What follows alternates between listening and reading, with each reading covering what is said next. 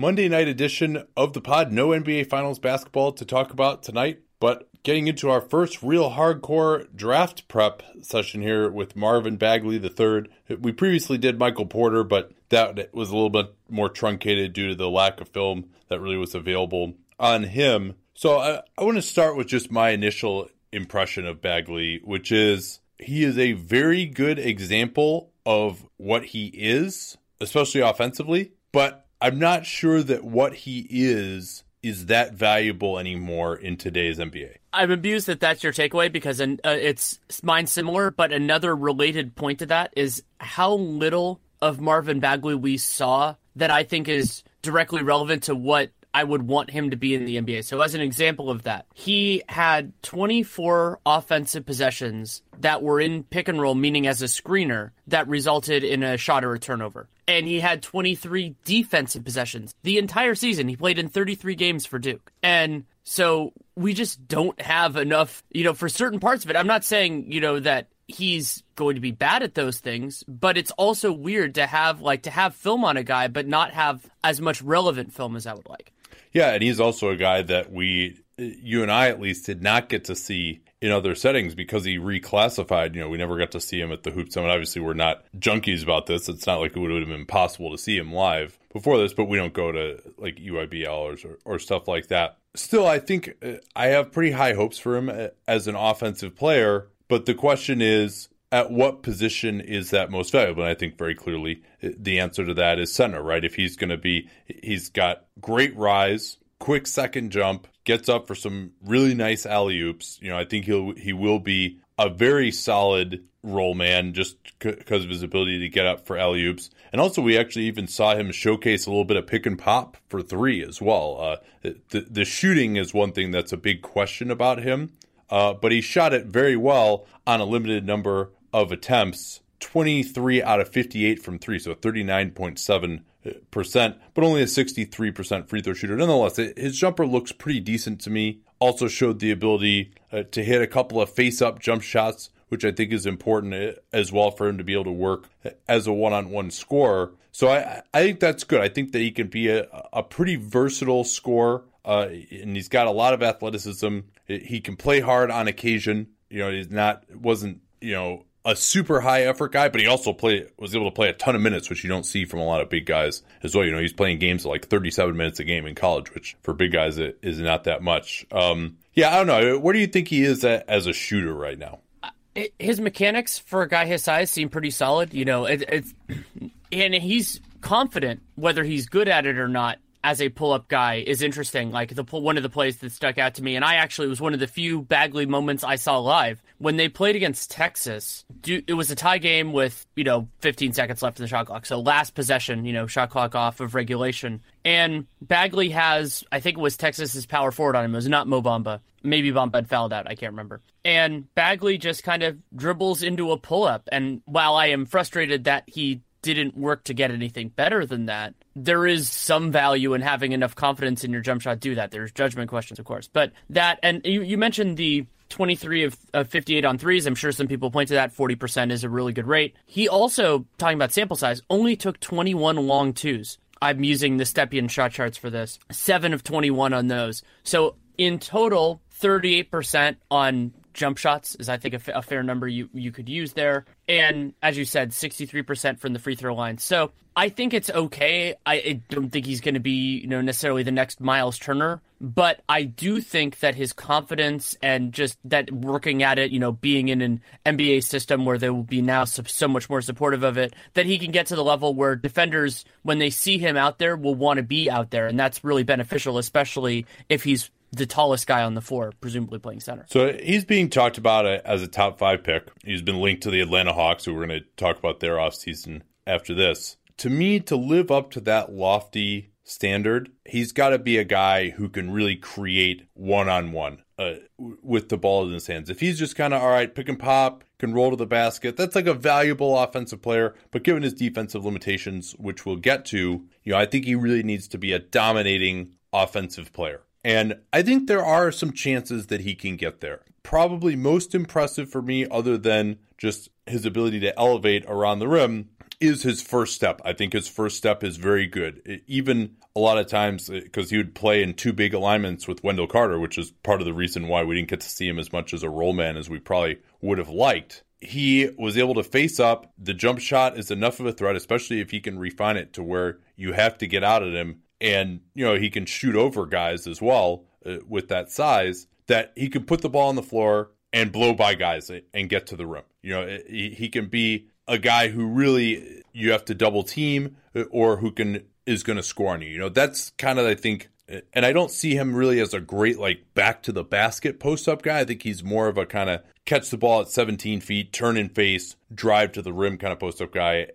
He can go either direction off the dribble, but the problem is that he has absolutely zero right hand whatsoever. And I've talked a lot of times, and it's lefties most often, maybe even almost exclusively, that I'll use this term with. D'Angelo Russell is another guy like this. For example, I say that he plays with his left side forward, and that most of the time when he has the ball, even when he's facing the basket, he's kind of turned in almost like a closed stance with his left foot ahead of his right. And so usually guys who just play with that orientation don't have much of a right hand. We've seen D'Angelo Russell kind of struggle to develop it. Julius Randle, another guy like that. Bagley is the same way, and he doesn't even try to shoot with his right hand. Like Randle and Russell, at least, they kind of had this idea in their head that maybe I should try and do this. Bagley just can't. He'll get separation going to his right, and then he just has to bring it right back into the defense. And the other problem, too, is that he doesn't really have a great standing reach. 8'9" standing reach is what he was measured at, although it's been a while since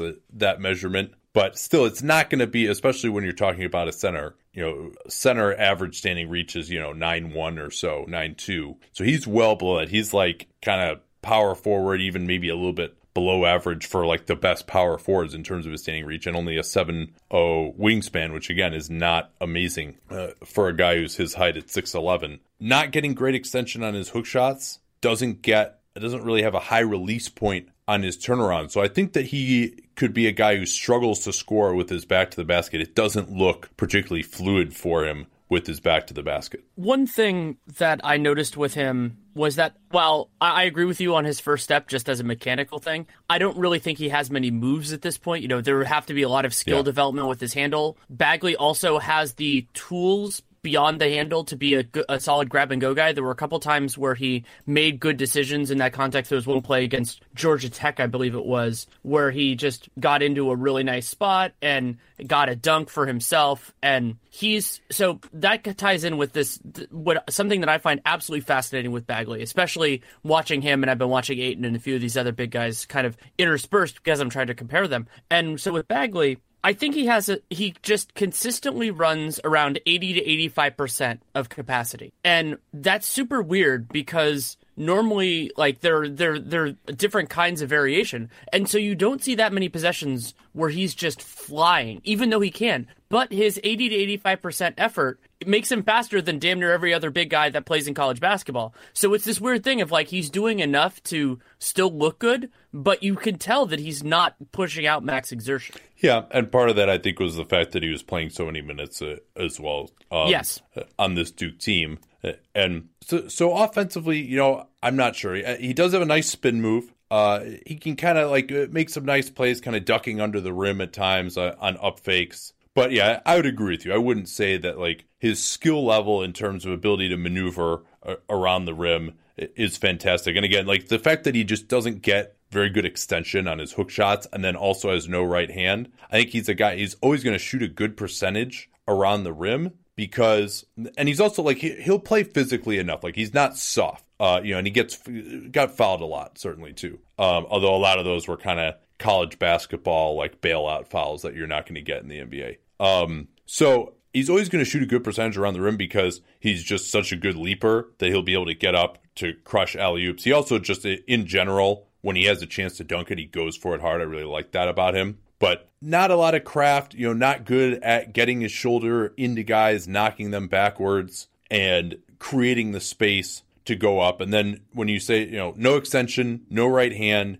it's going to be, I think, kind of tough for him to finish when he's well contested down there. Now, maybe he can develop that, but usually when we see guys, it's rare that you'll see a guy who doesn't get great extension on his hook, like be able, or on his jumper, be able to develop that. So I'm not sure that he's going to be a great back to the basket guy. So really, offensively, it's going to be either he's a dependent guy, pick and roll, pick and pop, which I think he can do quite well. But then it's how good is that face-up game going to be? And can you get away, too, with guarding him with a smaller player? Can he be guarded by, a Thaddeus Young or that type of modern combo forward? I think that type of player might be able to give him problems. And I'm not sure that he's going to have enough back to the basket, just power game, to be able to really hurt a guy like that. A couple other positives I wanted to mention with Bagley. I thought that he did a nice job at moments of making himself available, finding and moving into interior space. And why that was impressive is because he was playing so much with another center. And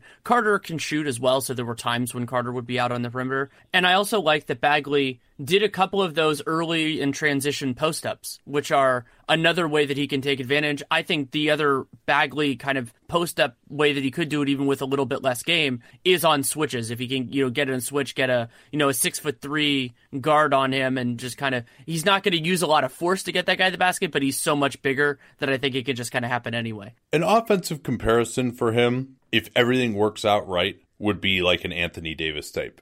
This is offensive only. But he doesn't have the same type of measurements that Davis does in terms of standing reach. He doesn't have that 7'5" wingspan. And he's probably a more developed shooter at this point in time than AD was. If you remember, AD basically played center his entire time at Kentucky and didn't really take many threes or anything like that. But AD obviously has developed into a wonderful shooter. I would say even that Bagley has like a better first step than AD does. But still probably not as good of a finisher around the rim as AD. And then the defense is just going to be night and day between those two guys. You want to turn to that now? Actually, here, we should probably... No, I have a couple All right, more we'll do things. a read after we're done talking about his offense. Okay, so the other thing I wanted to mention with Bagley, so the difference also with Davis, I thought Davis's handle was tighter at his age, and I know a lot of people talk about that related to Davis. Bagley's is not bad. Guard, it's not bad, but... It's not bad. It's just I thought Davis's was more of a plus than Bagley's. If you're asking him to take two dribbles in a row with his right hand, that's probably not going to happen. But right. And the other thing that I liked about Bagley, I mentioned this a little bit before, but it's worth mentioning a little detailed. Oh, two more things. So first thing, I thought that his vision as a passer was good when he was looking for it. So there were times when Bagley would get tunnel vision, and then in those times he would do that. But like he had a nice pass to the corner off a post up, and I'm sitting there like, oh, that was a good read to be able to make. And Duke had some shooters, so they had those opportunities. The other thing that really there are two more off that really concerned me with him. I thought that he generally struggled to finish over a good, solid contest. Yeah. And in the NBA, you get a lot more of those. Like, that's one of the biggest differences for a 4/5. Yeah. Even with Duke's system. If I could break in there. They're just going to be guys around. Yeah. If I could break in there, he's one of these guys where, let's say you've got like a big rim protector, right? Like he catches it in the post and a guy just puts his arms straight up, a strong guy, and puts his chest onto him. Well, he's not going to be able to just, like the way his game kind of works, he can't just like jump over that guy and get separation and drop in a hook shot or drop in a little turnaround or a slight fadeaway or something like that, right? He kind of leans into the guy with his shoulder and then doesn't get great extension and ends up just like kind of looking awkward and he kind of gets bumped off a little bit. Did you notice that as well? I did notice that as well, and it was a significant concern because of where that's going in the league. The other thing I wanted to mention, two other. So I made a point because I was sitting there when I was watching like the full games and everything. So I'm like, he doesn't set that many screens, and then so I watched all of them. He is an awful screener at this point in his career. Now that could just be not accountable. The way that his career has gone. He's been such a highly touted prospect. Never really got into that. I think he has the potential to be a decent enough screener. I'm not particularly worried about it, but he has to actually do it. And more, it's that like little light shove so I can get to my spot rather than actually trying to create separation for his teammate, which in the NBA is still the primary go-to for most of these actions. You're not doing it to set yourself up. You're doing it to set the other dude up. And that was a concern. The other big one, though, that we should talk about is his offensive rebounding. Bagley had a 13.8 offensive rebound rate at Duke, despite largely playing with another big. That is impressive. And he was also very effective on his putbacks. So he had a 1.35 point per possession on putbacks, which is very good even for that. Those are efficient shots. He's very efficient at that. I'm not even sure. I just don't know yet how that translates. Some of that will be what position Bagley plays, but it is certainly a positive in terms of like showing that he can get around the basket. And because he's a good athlete, I think he will be able to do the idea of, try for it when it's there and then work hard to get back and beat your guy back if you can't get it. Yeah. And I thought that when he gets that offensive rebound, he can just pop right back up with it for a dunk or get tip dunks. Like that definitely looks really good.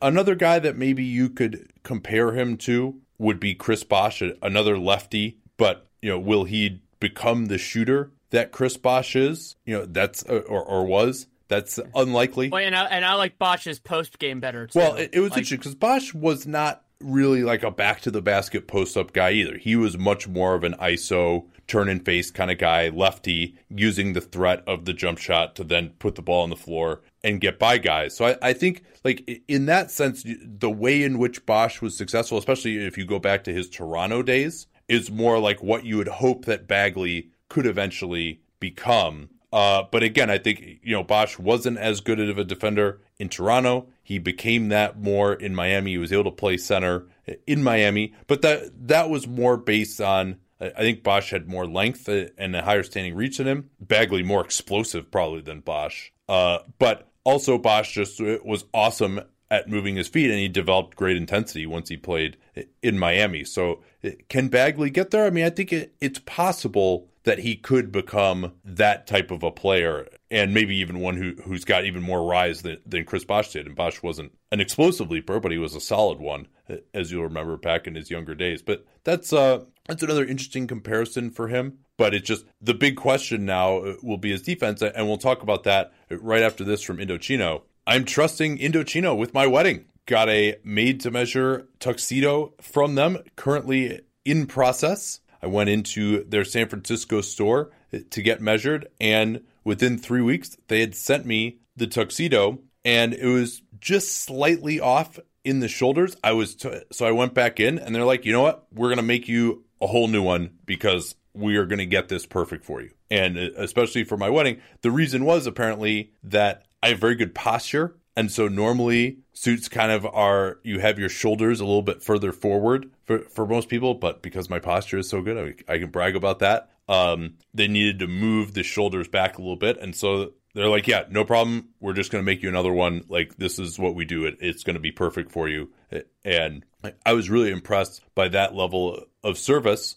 Meanwhile, my groomsmen, they've all gone into the Indochino showrooms. They are growing quite a bit. I think they used to have 8 North American showrooms. Now they're up to even more. So all my groomsmen actually live in cities where the Indochino showrooms are. So you can go and get measured at the Indochino showroom, or you can measure yourself online, follow their tutorial, and then send in your measurements, and they will send you that suit again. 3 weeks or less now. I mean, when we first started, they're at 4 weeks. They've even improved more than that. And the other thing that's awesome is you're not just walking into the store, seeing the fabrics that are on the rack and having to decide. They have hundreds of fabrics. You can get great shirts there as well. Every shirt I've gotten from them has fit incredibly well. You can customize the size of the lapel. You can customize the jacket lining, get some cool jacket linings, put a monogram on there as well. The way to get started with them is that familiar cap space code at Indochino.com. That'll get you any premium Indochino suit for just $379 when you enter that cap space code at checkout. That's over 50% off the regular price for a premium made-to-measure suit. Shipping is free. Once again, Indochino.com, promo code CAPSPACE will get you any premium suit for just $379 plus free shipping. Make sure you use that cap space code and let them know that you came from us. So yeah, the defense... Clearly, his best offensive position is center, right? You would love it if he can face up against these slower bigs, pull him out to 3. He's got hopefully a good enough jumper that they've got to get out of him, and he can blow by him to the rim.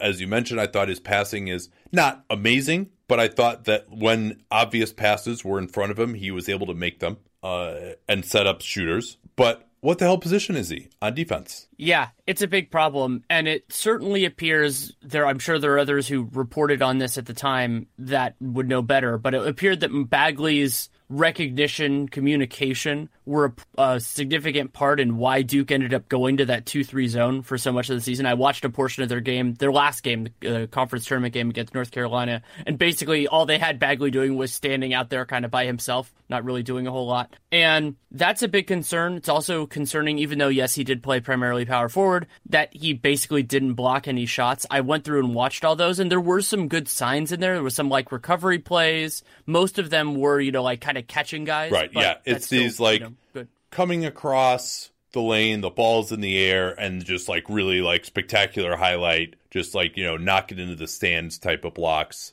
But when he's on ball, he just, like, cannot affect the guy. Like, it's really bad. Like, whether it's his wingspan, his timing, his ability to move his feet to get into position, to bother the shots. I mean, and because it's college, like, guys would kind of miss some of these shots anyway. But he wasn't getting a good contest, right? Like, I mean, we've kind of noticed this on the Twitter NBA show, and sometimes I'll even, like, miscall it, where you kind of just have a feel for finishing around the rim of, like, all right, if there's this well of a contest, this good of a contest, this guy's likely to miss this layup, or, oh, it's not really contested, this is an NBA player, he's probably going to make it. And so sometimes when I'll almost call it good or bad based on just how well it was contested, because you can just develop that type of feel for it. And every once in a while you're going to be wrong on that. But it's, for Bagley, he is not getting the type of contest, even against college players, that make you think the guy is going to miss this layup. And sometimes just because it's college, they'll miss it anyway. But he's just not able to get his body into position. And that's something that I've found is really, its length, its feel. It is very, very difficult to teach something like that. And so I have big time reservations about his ability to protect the rim well enough to be a solid option in conventional pick and roll defense as a center. What do you think of him? Well, first of all, do you agree with that? And second, what do you think of him as a potential switch guy? I do agree with that in terms of the center. I have just gargantuan concerns. I do think he could be like a backup five, in those lower leverage circumstances. A lot of times teams have less capable guys on the floor. Not only at center, I think people focus on that, but also just the guards that play on second units are usually not as threatening, because if they were better, they would start. And so in those circumstances, sure, maybe you could throw him in a little bit. And I think more NBA teams should consider that just as a use of resources thing, because they could give him minutes. I think he'd look good there. But then, so I want to read, this is 2 sentences because it ties in with what you just said, and it also ties in with him as a switch defender. I wrote, does not make opponents feel him enough offensively. Moves feet well enough to stay in position, but that position is not good enough. Yeah, I think that's a good way of putting it. And so that was especially true when he was going against guards. Like when Bagley was defending forwards, guys that are, let's say, 6'7" and taller, I thought he did a better job of staying in front of them. The contest problems you brought up were still there.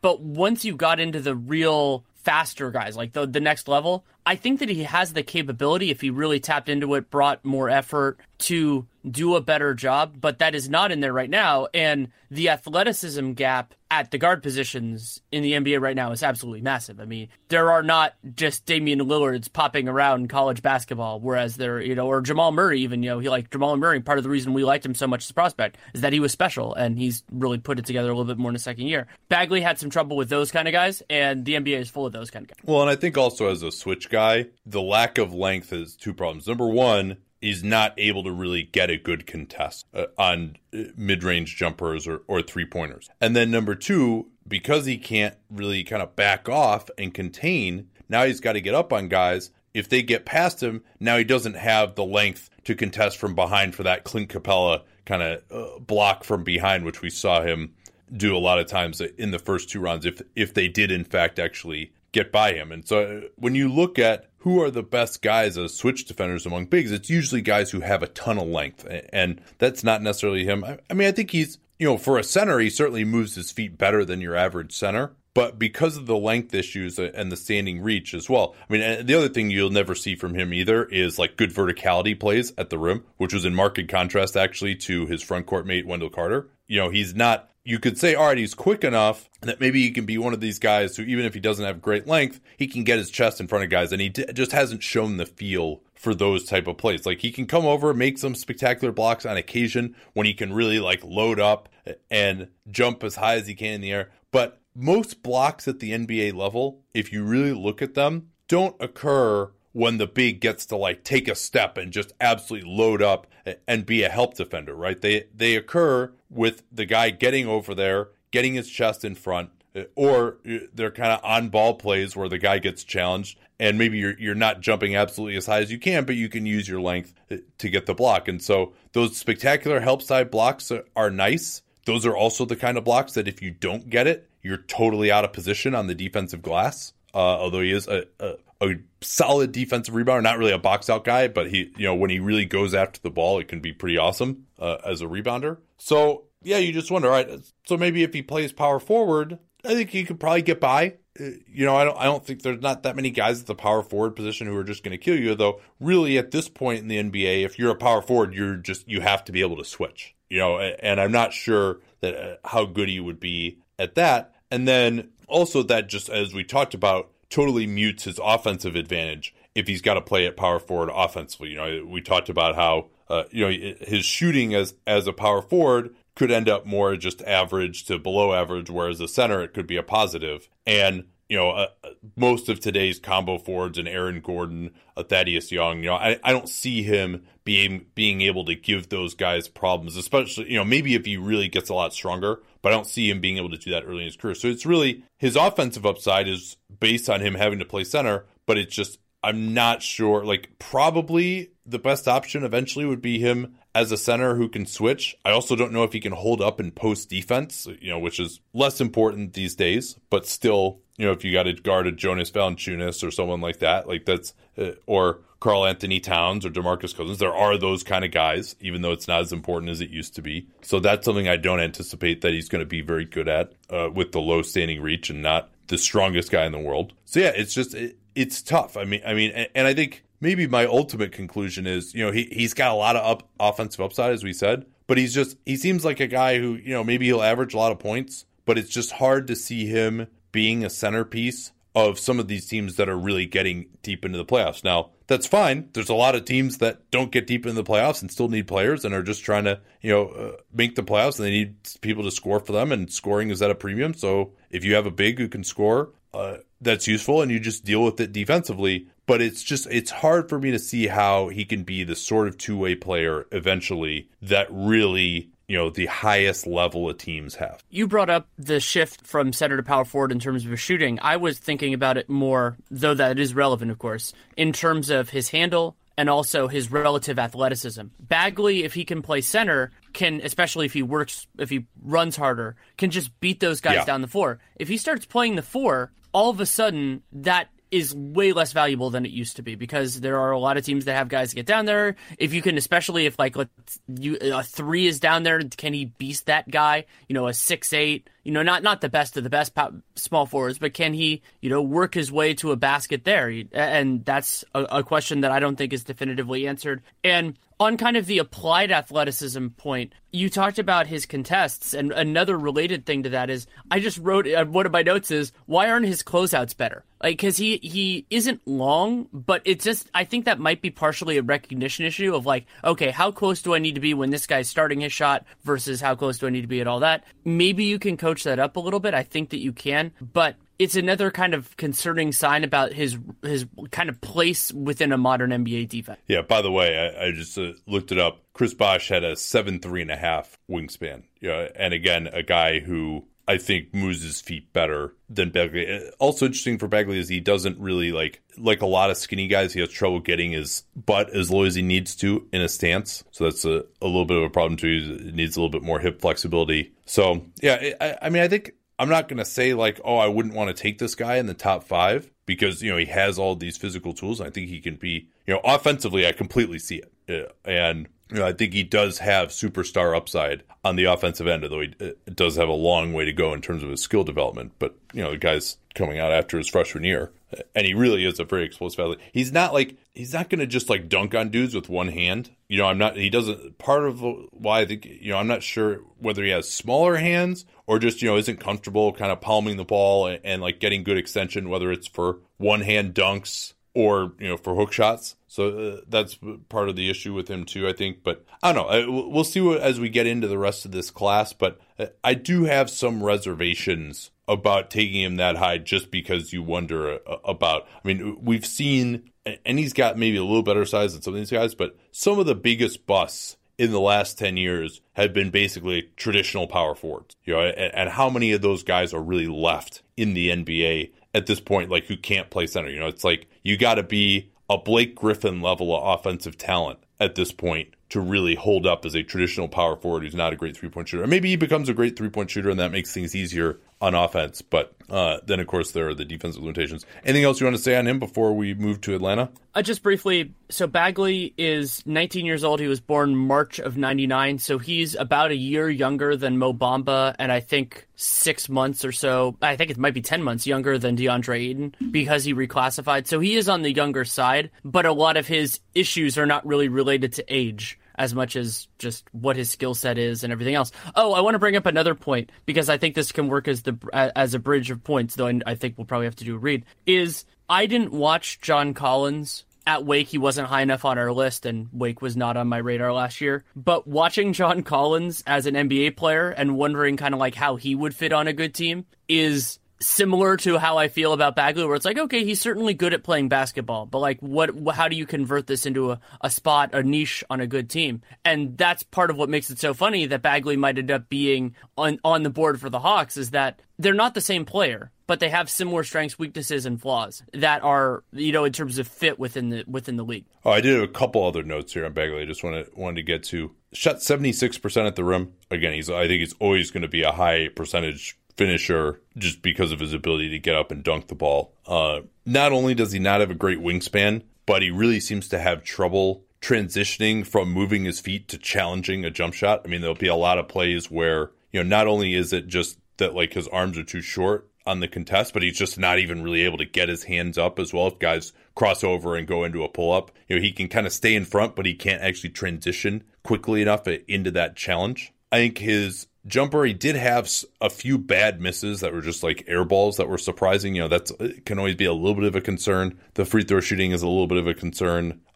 His release is not incredibly fast, but as I mentioned, he had some three-pointers for pick and pops. I think he shoots a relatively easy ball. He should be able to speed up his release, I think, in time. So I'm of all my concerns about him, the fact him never developing the jumper is lower on the list. I think my anticipation would be that he's going to be a guy who, if not a knockdown three-point shooter, should be able to adequately shoot the NBA three in time. In the post, I mentioned how he really, on his face-up game, he goes either way, but he has to bring the ball back into the defense if he goes right. In the post, it's much more just got to go right shoulder every time. He went 35 times to his right shoulder and only 12 times to his left shoulder per synergy, and really just no moves at all going left shoulder. I mean, he's kind of just, he'll spin to his left shoulder and then just like, almost like he doesn't realize the defense is even there, just like kind of try and bring the ball back up through them. And because it's college, he would get bailed out on fouls on those plays, but it never really looked very good, I thought. I thought he competed pretty well in the post, like trying to get position. So against switches, you mentioned he had a good feel for finding passing angles to make himself available. I thought he ducked in reasonably hard. Worth noting, too, though, that on a lot of these, he was guarded by a much smaller player because he was playing next to Wendell Carter at center. Not a guy that I see being, a real bruiser inside. He is listed at 235, which for his height and age and body type is not bad, but you wonder whether he can actually get much stronger or at least put on more size than he already has. And I think that's all I had. But really, to me, it's just, can he be a primary offensive creator? If he could be that, then I think, all right, top 5 is reasonable for him, even with the defensive limitations. If he's just, a dependent guy, can get some dunks, can shoot some threes, but, you're not actually going to throw the ball to him, then, I'm not sure you want to go there with him in the top 5. Yeah, and I've struggled to place him yet because I haven't watched enough film on everybody else yet. But it's harder to succeed. It's harder to make that into a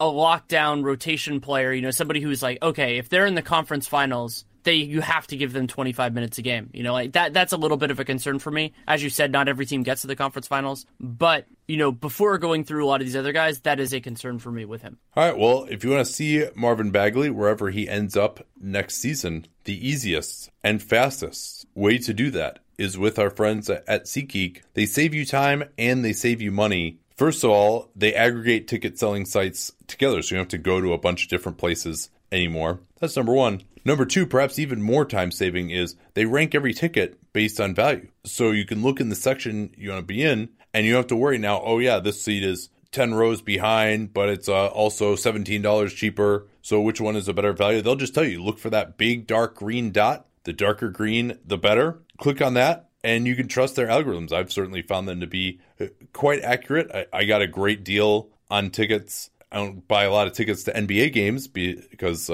we have press passes, but when I want to take my fiance or something, I certainly use SeatGeek, and we got a great deal for a Bucks Wizards game last season. I was sitting in like the fourth row, like $100 a ticket, which was a fantastic deal. They also guarantee every purchase, so you can shop for tickets on SeatGeek with confidence. So make them your go-to app for finding the best deals on every type of ticket, from sports and concerts to comedy and theater. Best of all, my listeners get $20 off their first SeatGeek purchase. Download that SeatGeek app, enter promo code CAPSPACE. Easy to remember, about to talk about CAPSPACE for the Atlanta Hawks today. That's the SeatGeek app. Enter promo code CAPSPACE for $20 off your first SeatGeek purchase, and use that CAPSPACE code. Let them know that you came from us. I guess because they've been linked to Bagley and they have the number 3 pick, just briefly, you talked about it a little bit, but I'm not sure that Bagley is a great fit with John Collins. But I also might say that if you really believe that Bagley is the guy, that John Collins isn't going to be someone who's like so awesome that I'm like, oh, we're going to like draft around John Collins. Exactly. I think that's really where I would go with it. And the Hawks are in this weird place. The offseason preview, I just put it up at The Athletic. I thought that would be a nice little piece of synergy. That's the one that went up today. I talked about how the Hawks have young talent. They have, Taurean Prince as well and all these other guys. But to me, none of them are so good that they should really preclude a team from taking the best available prospect. Yeah, I agree. Now, there aren't really point guards being talked about in this range.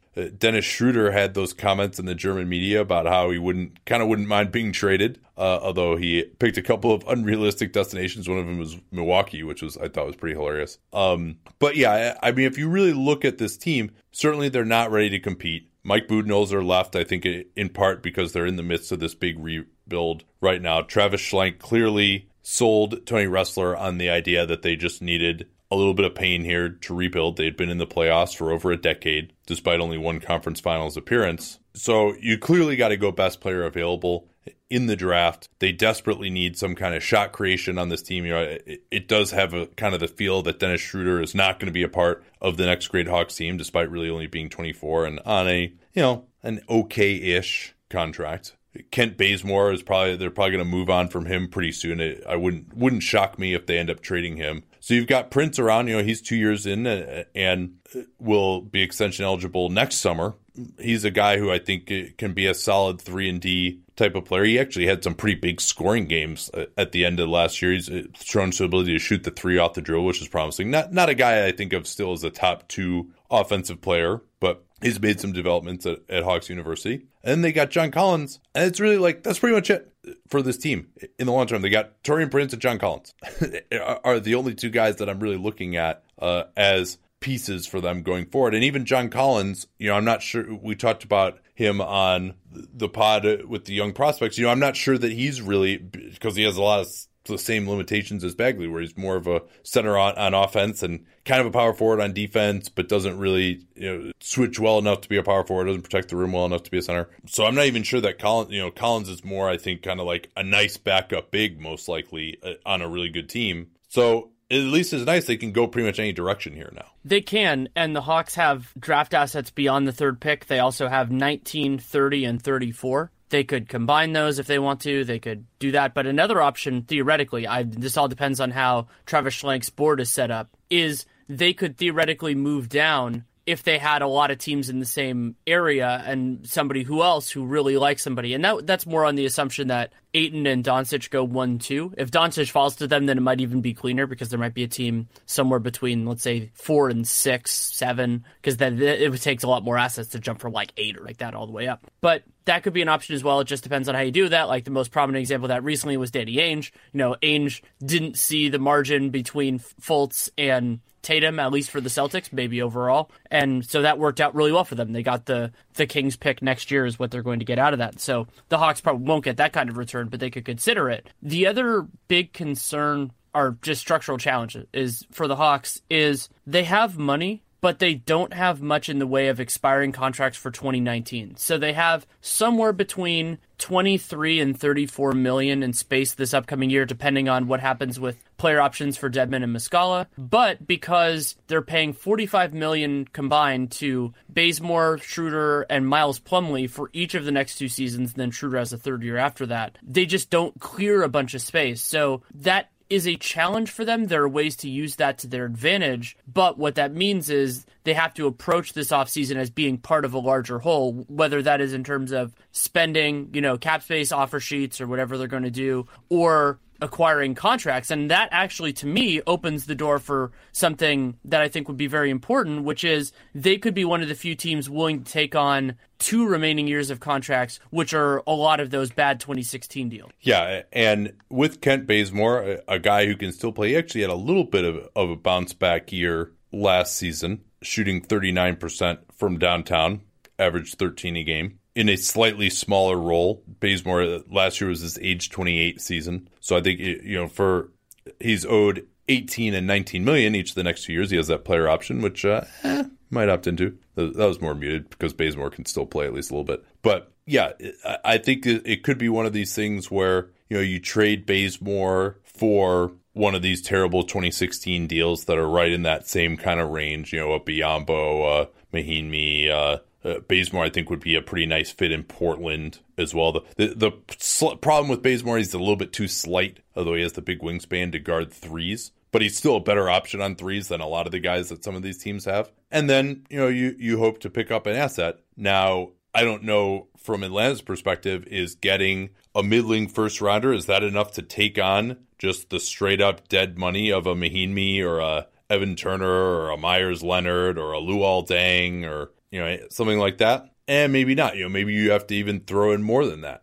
Maybe 2 first-round picks is a little bit too much, but it's a tough call there, just exactly what the price would be. But it wouldn't make much sense to hold on to Bazemore. Like some sort of a deal like that, I think needs to be made here. And even if that's only, a decent first-round pick, I mean, maybe you could even take the approach of like reverse protecting it, to make sure it's not in the bottom 20. And Bazemore has some dead money attached to him as well. I mean, that's maybe another way to look at it is like if you see Bazemore as a $10 million a year player and you trade him for a guy who's like 17 million and almost totally dead money, now you're taking on 14 million dead money, sort of the, Alan Crabb, Andrew Nicholson type of calculus there. Maybe a first rounder is enough to get back for him. What do you think of all that? I think that that's about the right process. The biggest challenge for Atlanta in that circumstance is going to be what teams are so desperate to do it because, maybe the Wizards are just because of the luxury tax bill. They don't have great assets. That's a concern. I mean, maybe they could try to get, instead of getting a first-round pick, if they have more interest in Kelly Oubre and just seeing what he could do. There are other ways to make that work. But, for example, the Knicks with Noah. Would the Knicks love to dump Noah? Yes. Will they give up a good draft asset to do so? Probably not. Well, they know they're going to suck this year. So, I mean, it would have to be a team that's more interested. Right, but a lot of teams are actually in those conversations, where they're going to go through it, or they're teams that are limited, like maybe like Milwaukee, for example. They still owe that first round pick to Phoenix. That gets complicated. I'm sure they would love to dump some of their bad contracts, like Henson or whoever else. And actually, baseball would be pretty interesting on their team. I don't think it'd be a perfect fit, but it'd be interesting at least. And like OKC, I'm sure they would. There's money that they would love to dump. All those kind of teams, but there's no just like, okay, we need to clear the space because we're getting like LeBron or something like that. The clear impetus for all that. There will be next year, or maybe even at the trade deadline, if the asking price goes down a little bit. But so what I would probably do as Atlanta is you ask for the moon. If anybody gives it to you, great. And if not, then you just kind of go, okay, well, where is the threshold? Like the kind of dollar per pick conversion, however you want to see it, to that what's the best one that we get, and then you can make that decision. They could also, remember last year they got a late first round pick and it ended up being 30. We didn't know how good the Rockets were going to be for basically taking on 1 year of Jamal Crawford, because Jamal Crawford's contract only counts a couple million for the 18-19 season. That's almost off the books now. And if it's the difference is between 30 and 20 for like a 1 year take on, I would rather take on the 1 year deal. The player options for Dedmon and Muscala, you mentioned those. $6.3 million for Dedmon. It wouldn't shock me if he opted out. I think he's kind of been optimistic about these things, especially with some of that range that he showed. You could see him maybe approaching something around that. There is not a lot of rim protection on the market this year. Muscala, I see it with that $5 million player option, almost certain to opt in, I would say. They also have Malcolm Delaney, who's a restricted free agent. I would guess he probably will not get a qualifying offer from them. He made 2.5 last year, so his qualifying offer would be 125% of that. So I don't think they want to offer him a guaranteed contract for over $3 million this year. They also have a few non-guaranteed decisions. Isaiah Taylor, his guarantee date are actually 30,000 guarantees as of the day after the draft. And then the full guarantee is July 27th. I would see them, that's kind of hit or miss there. You could see them waiving him and then maybe bringing him back. So he showed some OK promise as a backup point guard last year. And then they've got Antonius Cleveland and Jalen Morris. Those guys are non-guaranteed as well. Damian Lee. I mean, those are guys who are all kind of flyers, back in the Sam Hinkie Philly kind of mode, although they don't have the same type of contracts as they had, but just guys who are young and have a skill or two, and maybe they kind of work out, but nobody who I think, if they need to make a trade or something, they could be trade filler potentially going back, although they obviously would have to be guaranteed to do that. So probably, some of those guys, if they have early guarantee dates, I don't necessarily see them making it, but I don't think any of them are like so in the team's plans right now. Another idea that I was thinking about for the Hawks was, would they be interested in using their cap space on free agents? This is a year where teams' money is going to go a lot further because so few teams have space. And for me, just because this team isn't going to be good for a while, you focus more on the young guys. Typically, those are offer sheet players. So the ones I thought of as kind of a trio of different pitches. Julius Randle, not a perfect fit, but just like, hey, he's good if we can get him at a reasonable price, depending on what goes on with the Lakers. Dante Exum, just a flyer. He's a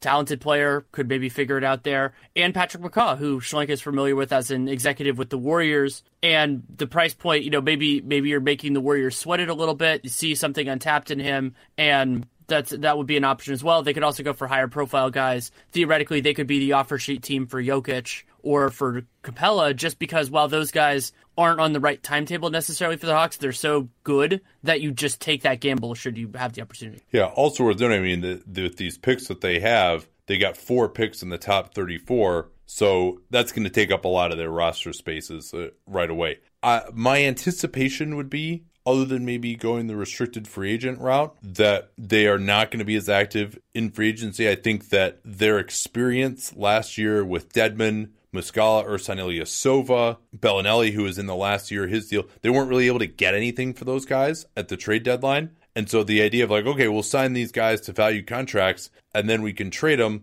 And, it didn't really seem like it worked that well. So maybe they're better off just instead of trying to sign guys and trade them. And then also, they're going to want to be, there's no danger of them really, I think, getting out of like the zone where they'll have a decent chance of the number 1 pick under the new rules. But there's kind of no reason to really bring those guys in. I mean, they probably need like one good vet to bring in, but that can be kind of more of a minimum guy, old head Jason Terry type of guy. I don't know if it has to be someone who's getting significant assets. And then by taking on money, it's just a question of what the price is. I mean, I anticipate if Dedmon opts out, they'll have around $25 million in space. They're guaranteed to have at least $20 million no matter what they do. So I think my number one option, and we saw this again with the Kings last year too, right? I mean, they signed all these vets where you could say, maybe they could trade these guys, but now they're just stuck with Iman Shumpert's dead money. And Vince Carter did nothing for them except help them win games last year. So to the small extent that he did. So I think certainly your best option is explore the trade market. If you can get a first-round pick for taking on bad money there, I think you should probably do it. If it's 2 years of bad money for $20 million, maybe that's a little bit much. You need something more than just a first-rounder. But even if that's all you can get and it's a decent one, maybe you just swallow hard and do it. Just because what else are you doing with that money at this point? This team is so far away right now from any sort of contention. I mean, 2019, they don't have much on the books, but they also would have to, there's going to be a lot more competition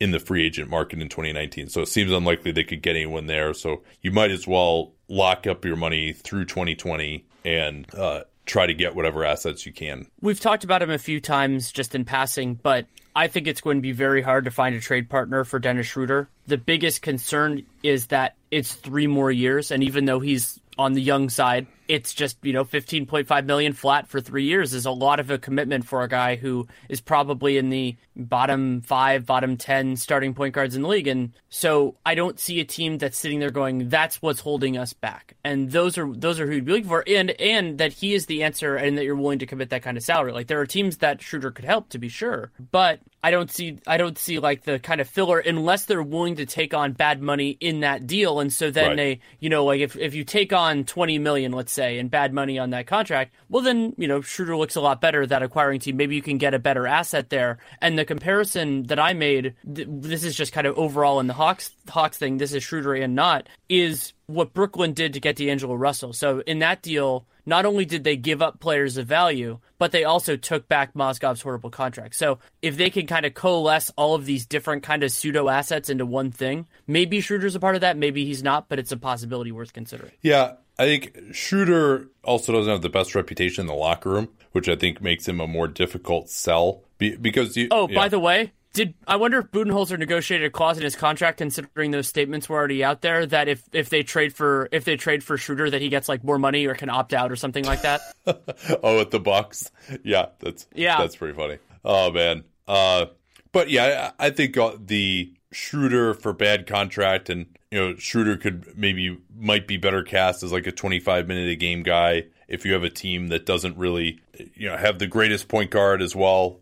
It could work out. Potentially, you need someone who can run pick and roll. And Schroeder took some steps forward with his shooting last year. That maybe he could be traded for some bad money as well. God, they would just have nothing at point guard for next year, though. It also depends just like how far down the well like Ressler really wants to go here, Schlenk really wants to go in terms of being bad. I mean, maybe they just want to keep Schroeder around because he can help them get to 27 wins instead of 17. Not that he's a 10-win player, but you know what I mean. Yeah, but and also with the current lottery reform, I mean, that could be fine for them. Yeah, just to like not be an embarrassment. That's not worth anything to me, but that might be worth something to them. Anything else on these guys before we wrap it up here? Oh, I wanted to ask you, would you be willing to roll the dice on like an offer sheet for like Aaron Gordon or Jabari Parker? I thought that, Capella and Jokic are so good that I think you do it, but I would say Gordon and Jabari, it's just not worth it for them. No, I think they're the right team to do it for either of those guys, frankly. I mean, they just have so little available, and I mean, and at the worst, you just like take away somebody else's cap space for later. But Jabari has enough upside to me that, hey, why not? And he's also a guy who might sell some tickets if he really starts going off. It doesn't matter that he doesn't play any defense because your team's not any good anyway right now. No, I would certainly consider it for either of those guys. Maybe Jabari, because, Jabari is a guy you can hit on. This is the type of organization that they don't have any stakes. We talked about in the Bucks preview how, it's really Jabari is not at the same point of this Bucks team that needs to win. They can't take a risk on him. They need to have a little bit more certainty in terms of the production. Well, Atlanta, they don't. All right, it doesn't work out. Fine, you cost yourself like some mid-first round pick you're going to get with that money.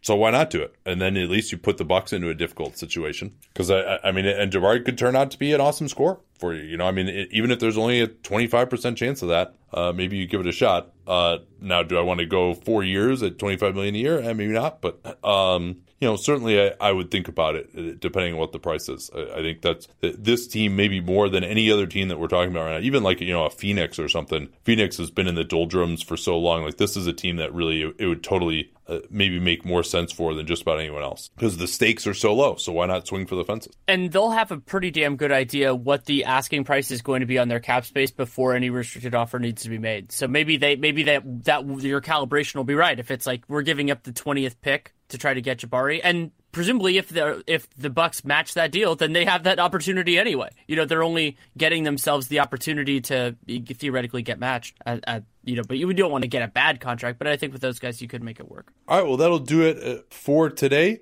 We'll be back tomorrow with more awesome Dunk Down content. Don't know what it is yet, but it'll be something.